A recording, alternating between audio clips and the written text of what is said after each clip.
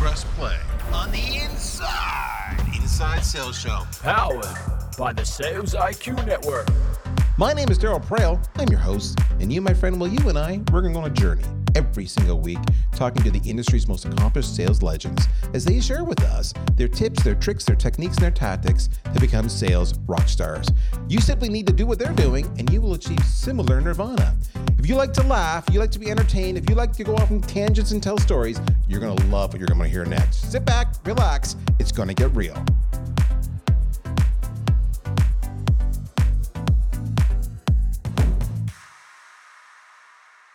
My friends, you're back.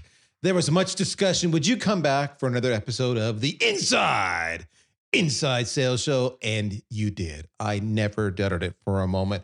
Welcome. I am so glad you're here. Now, if this is your first time ever listening to this episode, to this show, to this podcast, I can only guess it's because you saw in your little podcast app, you read in the show notes who today's rock star speaker is. And you're like, I got to get me some of that. All right. If that's the case, don't give it away. Keep it yourself. Let everybody else wait for the mystery to be revealed. How's your week going? You guys feeling good? You enjoying life? You enjoying the job still? The job frustrating you? You hitting your numbers? You're not hitting your numbers? I know it is stressful. I think I'm doing okay these days. It's a busy time of year, right? As we're now like full-fledged moving into that last push for the end of the year. And of course, if you've got a sales cycle that's like 4 months or longer, basically your year is already done. You're going to have minimal impact. So that can be depressing. But if you've got, like I say, a 30 or 60-day sales cycle, or even a 90-day sales cycle, you still got to push hard to get this all said and done. Which is interesting because today's topic is a little bit on a related note about getting stuff done.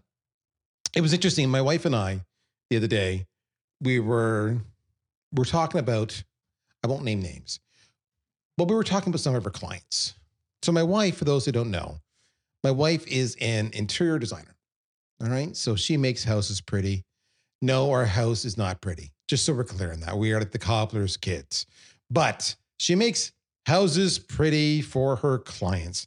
And some clients are very hands-off. They're like, just do it. Just sign up the tradespeople and just make it all happen. So I come home one day and it's like the last 5 minutes on the whole HGTV where they do the reveal and you go, ta-da, life is grand. Other clients, they're the ones, if it was an HGTV show where it's a fixer-upper and they want to save some money and do it themselves. And what's always interesting is this. They don't want to spend the money to get the result they want, but they still want the result. And now they're going to my wife and saying, what do we do? What do we do? I can't do it. I don't have the skills, but we don't have the budget. What do we do? Which I always personally find that weird because it's like, well, if you don't have the skills and you don't have the budget, the answer is pretty straightforward. You just don't get the result you want. I mean, that is what it is. That's life, right? It's full of hard choices. But my wife, God bless her, she always wants them to have that look. This is what makes her so good at her job. She cares. And she's like, well, it's not that hard to do. Like, what you want to do, it's really easy to do. Like, you want me to do it? Now, my wife, she is not afraid of wearing a tool belt and making herself handy. But I would not claim her to be the world's most handy individual. Let me clarify that, but she's very good at what she does. But you know what she's good at? She's good at kind of saying, how do we do this? And then going on YouTube or whatnot and studying it. So recently, she had a client who they were redoing the whole living room and they wanted to put in this custom fireplace. There was no fireplace before. So my wife worked with the designers and they spec'd out a custom design, a fireplace and the mantle and the box and everything else. And they bought this very compelling electric fireplace, apparently quite lifelike. And the problem was the project grows. As every project does, it grew. And so they had to put the box in, the fireplace into the mantle. But the homeowners didn't know how to do it. Like, this is literally just, slide it in and screw it and you're done. That's as simple as it was. But then all of a sudden they wanted to put a TV in top the fireplace. That was new. That wasn't in the original plan. And to do that, they needed to put an electrical outlet there. And they were like, oh my God, where do we get an electrician in these times? Tradesmen are 3, 4, 5, 6 months booked in advance. We really want this done. What do we do?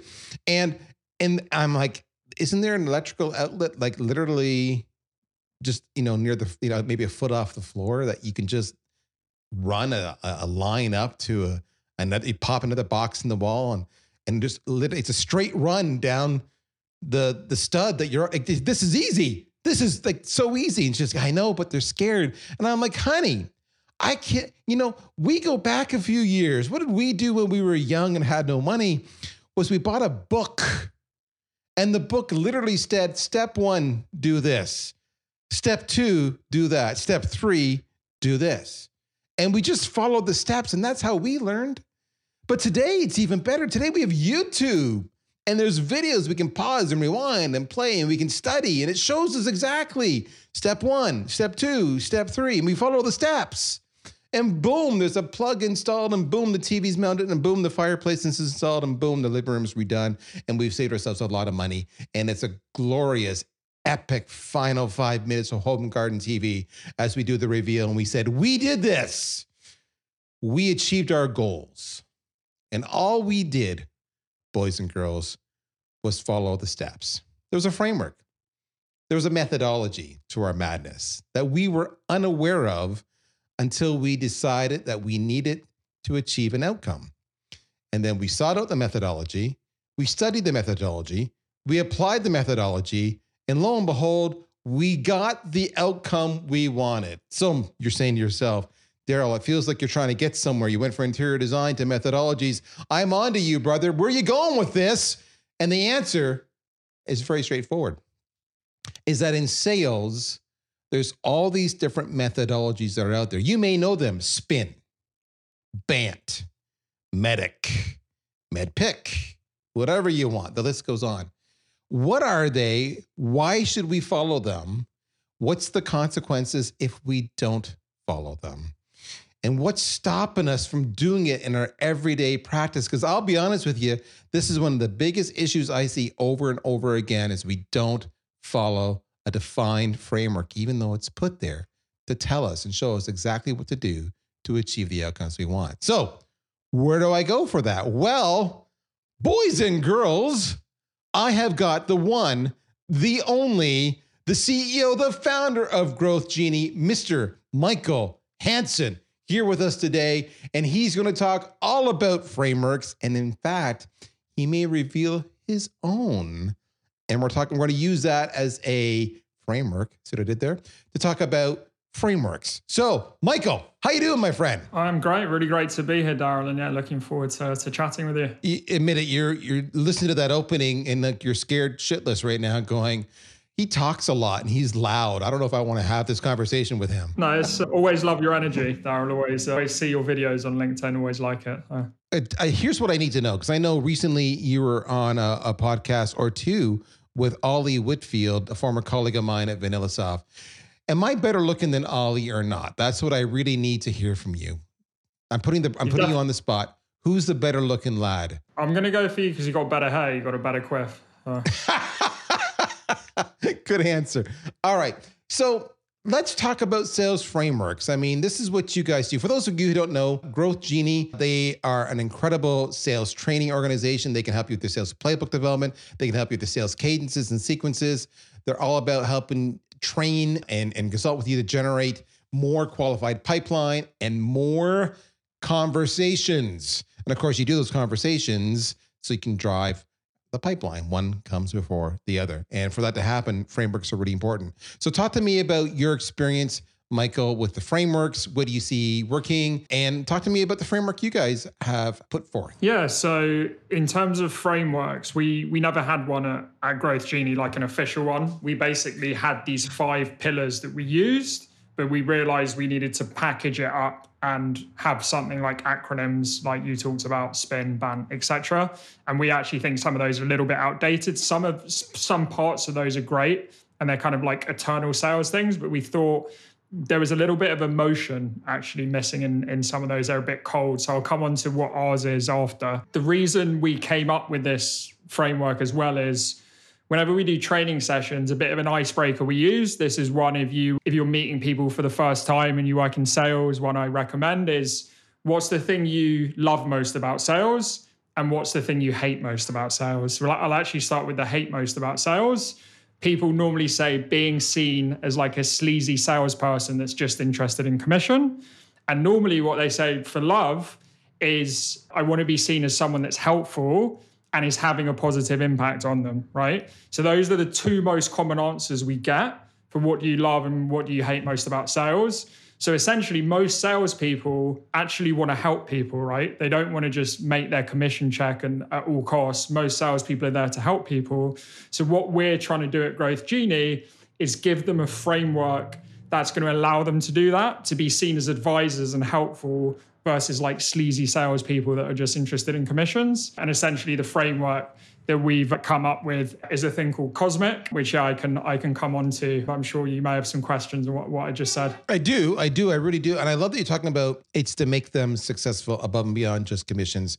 And you're focusing on the customer because, guys and gals, think about that. If your customer is successful, what are they going to do? They're going to refer you and your service or your offering to all their colleagues. And we know referrals are something you should be asking for, right? This is my way of saying you're asking for them, right? So, and you want to ask that, you want them to be happy, but you also want, one of the things that you may not fully understand is buyers talk to other buyers about their buying experiences with you. And what they'll often talk about is not, sure, they talk about price. Because, in the end of the day, it's always a budgetary thing. But they'll actually talk about the buying experience. Michael I really liked working with Michael. He really listened to me. I felt like he got my situation. I had Michael in that I was talking to, and I was talking to Sally, and I was talking to Joey, and I was talking to Mary. And so I had 4 different vendors. But Michael really asked probing questions. He made me think. And because of that, I felt like I could trust Michael and the folks at Growth Genie. All right, so what's driving all of that? What's driving the fact that they talk about the buying experience because it was so incredible? What's driving that is the actual sales methodology, the sales framework, because it's actually telling you what to ask them. It's like a GPS on your phone. It's telling you which way to turn depending on which way the conversation flows. All right. They said this, turn here and explore that route a little deeper.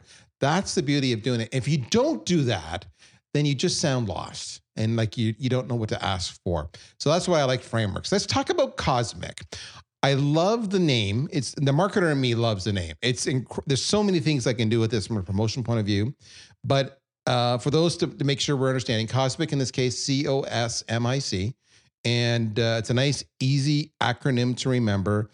And this is the kind of things like when I have a framework in my mind, like another one that I've used before successfully, like MEDDIC, MEDPIC, BANT, SPIN, SPICED, why they work for me and some work better than others. I want to be clear on that is if it's easy to remember what the letters stand for in the heat of the conversation, it will prompt me. I won't have to be struggling for it. It will prompt me to say, okay, I need to go explore this avenue of questioning now. So let's use Cosmic. Let's explore it. Help us understand why it's different, because you said it offsets some of the weaknesses of other frameworks you've seen. And help me understand, what I gain by asking, for each line of questioning, the C, the O, the S, the M, the I, the C, and what I lose if I don't ask those questions. So let's start with that. So Cosmic, let's start with the letter C. What does C stand for? And drill down on it for me. Yeah, awesome. So yeah, starting with the letter C is challenges. So people buy based on challenges. This is quite a standard one. So it's one that a lot of other sales trainers and consultants will use. We'll come on to the ones that make us more unique later. But to give you an example of why challenges are important, right? At the moment in the UK, we've had this heat wave, right? So it's been like 40 degrees Celsius. So I think in Fahrenheit, that's 103. And that's not typical for us. So there may be people listening in like California where that's, normal weather. But for us, that's not normal. And what it means, because we don't normally have that type of weather, is a lot of people don't have air conditioning. And what's happened is, they can't sleep at night. They're really hot working from home. So loads of people went out and bought a fan. So they didn't go out and buy fans because fans have a really quick speed and they look a certain way. They bought fans because they were sweating in bed. They weren't able to sleep and they were like, I need to do something about this. So they're buying because of that challenge that, I'm feeling too hot in my house. I need to cool down. I need to sleep better. So that's an example of why challenges are important. And that's why buyers generally buy more on challenges than features. And that's why it's the C in our Cosmic. So obviously, the first point here is we're actually trying to uncover what are the challenges they have in their current situation, which could be, and I love the challenges one, right? Because this is one of the best words, letters, C, to drill down on, because remember, the challenge is never the first answer they tell you. And Michael talked a bit about that, right? We're having a heat wave. So, you went and got a fan. Well, why are you having a fan? Well, we're having a heat wave. If I stop there, so the challenge is the heat wave? No. He said, well, what's the heat wave? Why is the heat wave a problem? Well, because I sweat a lot. Well, why is that a problem? Because when I sleep, I'm sweating and the sheets get wet and I can't have a solid sleep. And what does that mean? Well, that means I wake up the next day and I'm underperforming because I can't focus on everything else. Oh, so the symptoms would be the sweat and the heat, but the real challenge is that it's the lack of sleep affecting your performance and your productivity. So if I could bring you sleep back, even though it may still be a heat wave outside, that would make you able to focus again. Therefore, that would allow you to be far more productive, make more money, make better decisions, whatever it might be. So that's the issue. That's the challenge. Yes. Okay. So the challenge is we need to get you to sleep. Nothing to do with the heat wave at all. Nothing to do with sweating. Those are just symptoms. That's brilliant, because now you start to understand the meat of the problem that you can then start addressing about your product, right? But remember, with the framework, too many of you follow in this mistake of as soon as you get an answer, you don't drill down, like we just talked about. And then B, you go into let me tell you how my product is going to help you sleep more. As nobody cares just yet. You have to go through the whole framework before you can then take a breath and say, okay, I now understand all the issues. Let's either set up a follow-on meeting or a custom demo, or right now, if you have time, to talk about specifically how I can address your challenges, etc. So that's the mistakes people make. Have some patience. I love that. So C is for challenge. O, what is O for? Yeah, sure. So O is an interesting one, which is basically open. So being open about actually what you're not good at, and taking it a step further, asking your buyers, what are the main objections you have? Be open with me. I'd like to have very transparent relationships with everyone. And then I always give this example. I think it was Kevin Dorsey on LinkedIn first made me aware of this, which was around, if any of you have seen the film 8 Mile, there's a scene in it at the end where Eminem's having a rap battle against one of his rivals, and the rival gang, essentially one of his friends had slept with Eminem's girlfriend and his friend had shot himself. And what Eminem does is he goes first in the rap battle and he says all of these things. He passes the microphone over to the other person and the other guy's got absolutely nothing to say because Eminem's already said all the things that the guy was going to say to him in the rap battle. So rather than your prospects bringing something up that you know you're not very good at, bring it up proactively. So like in our case, we know one of the biggest objections we get is, oh, how are you going to understand our product? How are you going to be experts in our product? So getting ahead of that, I always say, look, we're never going to be the experts in the product you are. We're just experts in sales process and sales structure. And we're going to ask you questions to understand the pains of your buyers, which you're then going to be able to put into a framework. So always be proactive about the objections that your buyers have. So you raise them rather than they do. So what happens if I don't do that? If I'm not open with that? What risk am I putting myself at? You're at risk of not being authentic. So I think especially in this whole like social media era where everyone's pretending to be the best, and you see this in our world of like B2B software and B2B companies, that online people are like, oh, we're best of breed, we're the market leader, we're top on G2, etc. And it lacks a bit of authenticity. So essentially it's just saying, look, we're not perfect, nothing's perfect, this is what we're not good at. And then it also, if you do that from an early stage, and that's really important for them, then you know they're not a good fit for your service. You don't have to go through like a 3-month sales cycle and find out at the end, or even worse, once they become a customer and they're not a good customer. So it actually saves you a lot of time as well. So I love that point. And a lot of people are scared of that, which is what Michael just alluded to, the fact that if you're open and it's not a good fit, then stop this conversation and move on. Too many reps are like, but I can maybe close it. And I haven't had a lot of conversations, so I'd rather not do that because I really need this deal. Here's what's going to happen. That client's going to churn, and then they're going to claw back your commission, and they're going to yell at you. All right. And then it's not good. It's just not good. You want to avoid that. Instead, respect your own time. All right. If you're not selling to them, you're selling to the next person. And it's inevitable that the minute you ditch one conversation, there's another active conversation right there. It's amazing how often that happens. What I like about what Michael's saying on the open side, I love that he said, listen, we're not good at this. I'll never be the product expert you are, but I'm really good at this. When you are authentic, using Michael's term, what you're actually doing is building trust, because now they're feeling like you're shooting straight with them. You literally said, I'm weak here.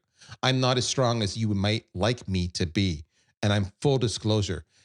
By doing that, everything else you say, I am good at this, they actually believe you 10x, as opposed to if you'd have said that without being vulnerable and authentic. And it's all about trust. Remember, when you're having when it's you against the competition, we talked about earlier, 3 other vendors, it often there will be at least 2 vendors whose solutions are comparable, whose prices are comparable. So which way do they lean? They lean to the person they trust the most. And that, if you're open, will be you. That's the power of open. The thing I love about open is it's so relational. You're making this like a heart-to-heart conversation between you and the individual, as opposed to doing what Michael just said, which is thumping your chest and saying, we're the best. Look at all these stats out there. Well, you may be the best, but that doesn't mean you're the right person for me. I need to feel like you're the right person for me. So relationships are a big part of it. That's the C, that's the O. Next one is the S, or the S and the M, if I recall. So what are we talking about with this one, Michael? Yeah, and I think you mentioned S and M together there. So I'm actually going to put those two together because they're very related to each other. So again, the M is more related to what you'll hear in a lot of other sales frameworks, right? Which is what we call the material. So that's like material goals that they're trying to get to. So obviously in sales, as an example, we're trying to have a certain target for pipeline, maybe generated from marketing, or revenue generated from sales, right? So that's what we call a material goal. And that's something, say I'm doing a discovery call, I may ask that, right? What targets do you have for your sales team? How close are you getting to those at the moment? What's the current situation? So that would be the material. And then from a marketing perspective, if you're looking at case studies, right, it often focuses on the results. We help this company achieve X amount of revenue, 20 million revenue, whatever it is, right? So that's the material side. Most sales trainers will talk about that. Now, the S is where things get very different and where we think we're very different from everyone else, which is spiritual. So the spiritual goals of the company you're selling to. Now, the term spiritual is sometimes something that freaks people out, but the way I like to think about this is what's the higher purpose of the company you're selling into, which normally is related to the mission and vision. So one, you can go on the company's website, have a look at the mission and vision, see the impact they're trying to make, and ask them directly, like, what's the bigger impact you're trying to have here? What's the impact you're trying to have on the universe? And that's where the cosmic, the whole letter together, comes into play, which is what's that impact on society? And then even if I give you an example here, because this is an abstract concept, imagine I'm talking to like a chief marketing officer, a chief revenue officer, which is kind of what we do on a daily basis at Growth Genie. And what we find is, yes, they have the material targets, which is we need to get to X revenue by the end of this year or end of this quarter. But also what drives them is people development. So when they're managing teams and those people get promoted and they're successful, and maybe they even replace them in their job when they leave, and that gives them a real sense of fulfillment that they've had a really positive impact on these people's lives. So that's another example. So yeah, that's the spiritual and material, which is a bit of a yin and yang thing. So what happens if I don't do the spiritual, because you said this is where you're different, is it, am I gaining, or if I don't do it at all, am I losing? Like, what are the consequences? Because you're right.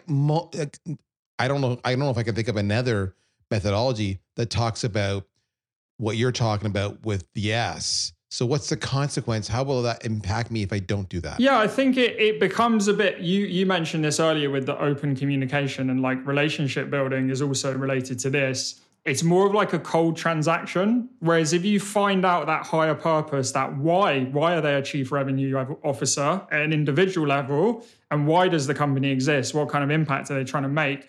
You're creating a much stronger human relationship. And I think that marketers often think about this. They're like, how do we make people feel, right, with our messaging, with our videos, etc. But I don't think sales people think about this enough. So it's really connecting with them on like an emotional level, connecting your higher purpose to them, and then really like, what's the impact we're going to have here? Aside from just making money for all of us, who else is going to benefit from this? So I love the term spiritual, because Michael talked about, what is the higher power? What is the higher, aspirations that you seek for? And I don't know. I think the whole idea of spiritual and higher and cosmic, it's pretty cool. But, I'll throw another S your way. If spiritual, I think is a better S, but another S might be soft. So you have, what's the material impact, which is, things that are measurable. And then what's the softer impact, right? So whether it be employee satisfaction or, we want to change the world. But either way, I think spiritual is better. But if you're not comfortable with that, I'll throw in S for soft. And by the way, fully expect Michael to completely ignore my suggestion. So that's just between us listeners here on the Inside Sales Show. So that's the S and the M. So we have the C, the O, the S, and the M. Right now we have COSM, and we need the IC. So what's the I stand for, my friend? I was going to say COSM sounds quite funny. Maybe I should have stuck with that. But yeah, the I is influence, which is essentially like, other people call this the authority piece, right? Which is around, if you're in business to business sales, you're never selling to one person. And again, even if you're doing like B2C, knocking on people's doors, the wife may need to convince the husband, or husband convince the wife, or, so it's still related in there. But essentially it's around how much influence do you have within the company you're selling to, right? So are you speaking to the decision maker? Are you speaking to the influencer? Are you multi-threading? So that essentially means, are you just speaking to one person, or are there multiple people involved? Anyone that's worked in B2B for a long time knows that if you just got one person involved in a deal, it's not as likely to close. So it's all around that, around how much influence do you have within the company at a wider level, and not just with one person. And again, this is something we beat the living heck out of in past episodes, folks. You can call it, what's the buying committee? You can call it, are you multi-threading an account? I mean, in the end, you may have one person you're talking to 90% of the time, but there's all these other influencers who are active in the cycle. And the numbers are huge now. In fact, even the term buying committee has now gotten replaced the other terms, because buying committee suggests there's a defined number of people that are involved in the decision. The reality is there's a whole boatload of people who are influencing. They may not be active in the committee, but their opinion yields influence. And if you're not talking to them, then you're kind of screwed if the competition is talking to them. We see that happen all the time, where you get talking to maybe a user who's the person who's really loving your product because they can see how it fixes their job, but nobody ever talks to the economic decision maker or the technical decision maker. And then suddenly the objections come up at the last minute. Well, this doesn't work with our stack, or this doesn't have the integration we need to these other tools, or this wasn't budgeted for, even though everybody loved the tool and all agreed it's going to do what you promised it would do. If you don't multi-thread the account, if you don't focus on who has influence, you will lose that deal, especially in a competitive cycle. This is the one area I see people over and over again lose deals on, is because they don't understand influence. All right, last, the letter C. We're at COSME. We're bringing it home to cosmic. Emphasis on the C. We started with a C, which was challenges. We're ending with a C. What is our last C? Yeah, cost, but it's not the cost you're thinking, which is more related to the material. It's actually the cost of inaction. So this is thinking about, if they do nothing, what happens? Because this is often a big thing you'll get with companies. You don't lose them to a competitor. You lose them to that they don't do anything, right? And in this situation, you've always got to think about the cost of inaction, because you need to think, if they're saying, let's do this in 3 months. And you need to think, well, if you don't do anything within 3 months, like what's going to happen? So again, if I give you the example of the fan, the cost of inaction is for the next 2 weeks, you're probably not going to get any sleep, because you didn't get any sleep the last 2 nights. And I've had a look at the weather forecast, and it's going to be 40 degrees for the next 2 weeks. So you're just going to continue sweating in your bed. So that's the cost of inaction. And then related to that, you brought this up as well, like the next day, you're going to be really tired at work, and then you're not going to be able to perform at work, and you're in sales, and then you're going to get less commission, right? So it's thinking about what's that cost of inaction if they don't use your solution. And I love talking about the cost of inaction because it ties it back to consequences, right? Maybe see, I'm just redefining everything, spiritual soft, cost, consequences. It's a Daryl the marketer, but the cost of inaction or the consequences of doing nothing, right, is all of those challenges you identified early on do not get resolved. The spiritual and the material elements do not get addressed. And what does that mean for the organization? What is the cost of no decision? And that is a really, really, really, really big thing. So, Michael talked about how the sleeping continues to be bad. That's the cost of inaction, which can have a roll-on effect across. Imagine you get 2 weeks of bad sleep. What's going to happen? Well, you become a bear. You become impossible to live with, and your boyfriend or your girlfriend is tired of you being difficult, and they leave you. And then your job says you're a moron, so they fire you, all because you didn't get sleep. Now, I'm making that as a bit of an example, but it's not that far out, folks. And that's your job. So there we go. This is Cosmic. This is brought to you by our good friends at Growth Genie, growthgenie.co on the website. And of course, you got Michael Hanson, the CEO and founder of it. So a couple of things I would do is I'd go to the website, check him out. I'd go to LinkedIn and follow him if you haven't done that already, because he's very active on social, by the way. So he's got all these incredible sound bites. But today's conversation wasn't so much around Cosmic, although I love it because it's different, especially the spiritual element, hugely distinguishing different. It was the importance of using the framework to drive the conversations to position yourself for success. So remember how we started. We started off with people not knowing how to install an electrical box, even though there was a video on it and it could have been very straightforward. And if they'd have done that, they'd have saved some money. They wouldn't have had to wait 3 to 6 months to get a tradesperson, and their living room would have been done, and they would have had the great reveal, the outcome they wanted to. But they didn't want to follow the framework or the methodology because they were scared, or it was awkward. It wasn't something they had done before, and it was foreign to them. It didn't feel good. It felt icky. Therefore, I'm just going to keep on doing what I'm doing, which isn't working so well for me. You don't want to do that.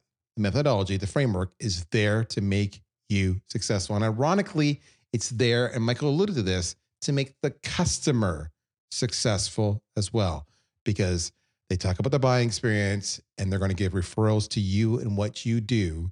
So it's the gift that keeps on giving, and it all starts with the framework. So I want to know, folks, what do you think of Cosmic? Do you like it? If you do, share us in the comments, whether it be social, YouTube, what have you. Is there another framework that's worked out well for you? If you've not used the framework or the methodology, what have been your consequences? And by the way, I'll be shocked if somebody doesn't say, well, I missed my number over and over again, or I lost my job over and over again. So if you like this, I bet you Michael and his team can actually train you on it. Talk to us a little bit about Growth Genie, Michael. I gave the kind of the quick and dirty, but where do you guys really excel? And how would I know I might be a potential candidate to engage the folks at Growth Genie? Yeah, I'll try tell a story to explain the company and do it in a cosmic way. But yeah, I set up Growth Genie 3 years ago. We generally work with fast growing companies, and we're known for top of the funnel. So that could be SDRs that are doing their own outbound, or account executives that are full cycle reps, and even customer success managers and account managers that have a target for upsells. But essentially what we saw is that outbound is becoming harder because there's loads of email automation happening. People like yourself, Daryl, get like hundreds of sales emails a week. But the SDR role is generally given to like the least experienced person in the company. So we saw there's like a bit of a gap that you give something really hard to someone really junior, And on a spiritual level, it's really disheartening, right? Just getting no's all the time. So we felt there's a big gap in the market when it comes to training and enablement. So that's essentially what we do at Growth Genie. And there's two sides of it. One is we work on messaging. So looking at things like the material goals, the spiritual goals that you're trying to reach, the challenges that you help solve. And then after that, once we've built that messaging, it's training and coaching your sales team how to use that. So that's kind of the story of the company. That's awesome. That's Growth Genie, growthgenie.co, or you can just go to LinkedIn, of course, where I know Michael always is there. You can find him at the usual linkedin.com/in/Michael-Hanson-. He's got the two dashes just to really mess with you. But, that makes it, clear that he's the man. He's double dash boy. That's what he is. Michael, thank you for your time today, my friend. I had a lot of fun talking to you about the frameworks, and it was a cosmic episode that I thought was incredibly spiritual. So there you go. Folks, that's another episode in the can. Did you like it? Did you have fun? If so, go be cosmic today on your next sales call. In the meantime, my name is Daryl. I'm here on the Inside Sales Show. We'll talk to you soon. Take care. Bye-bye.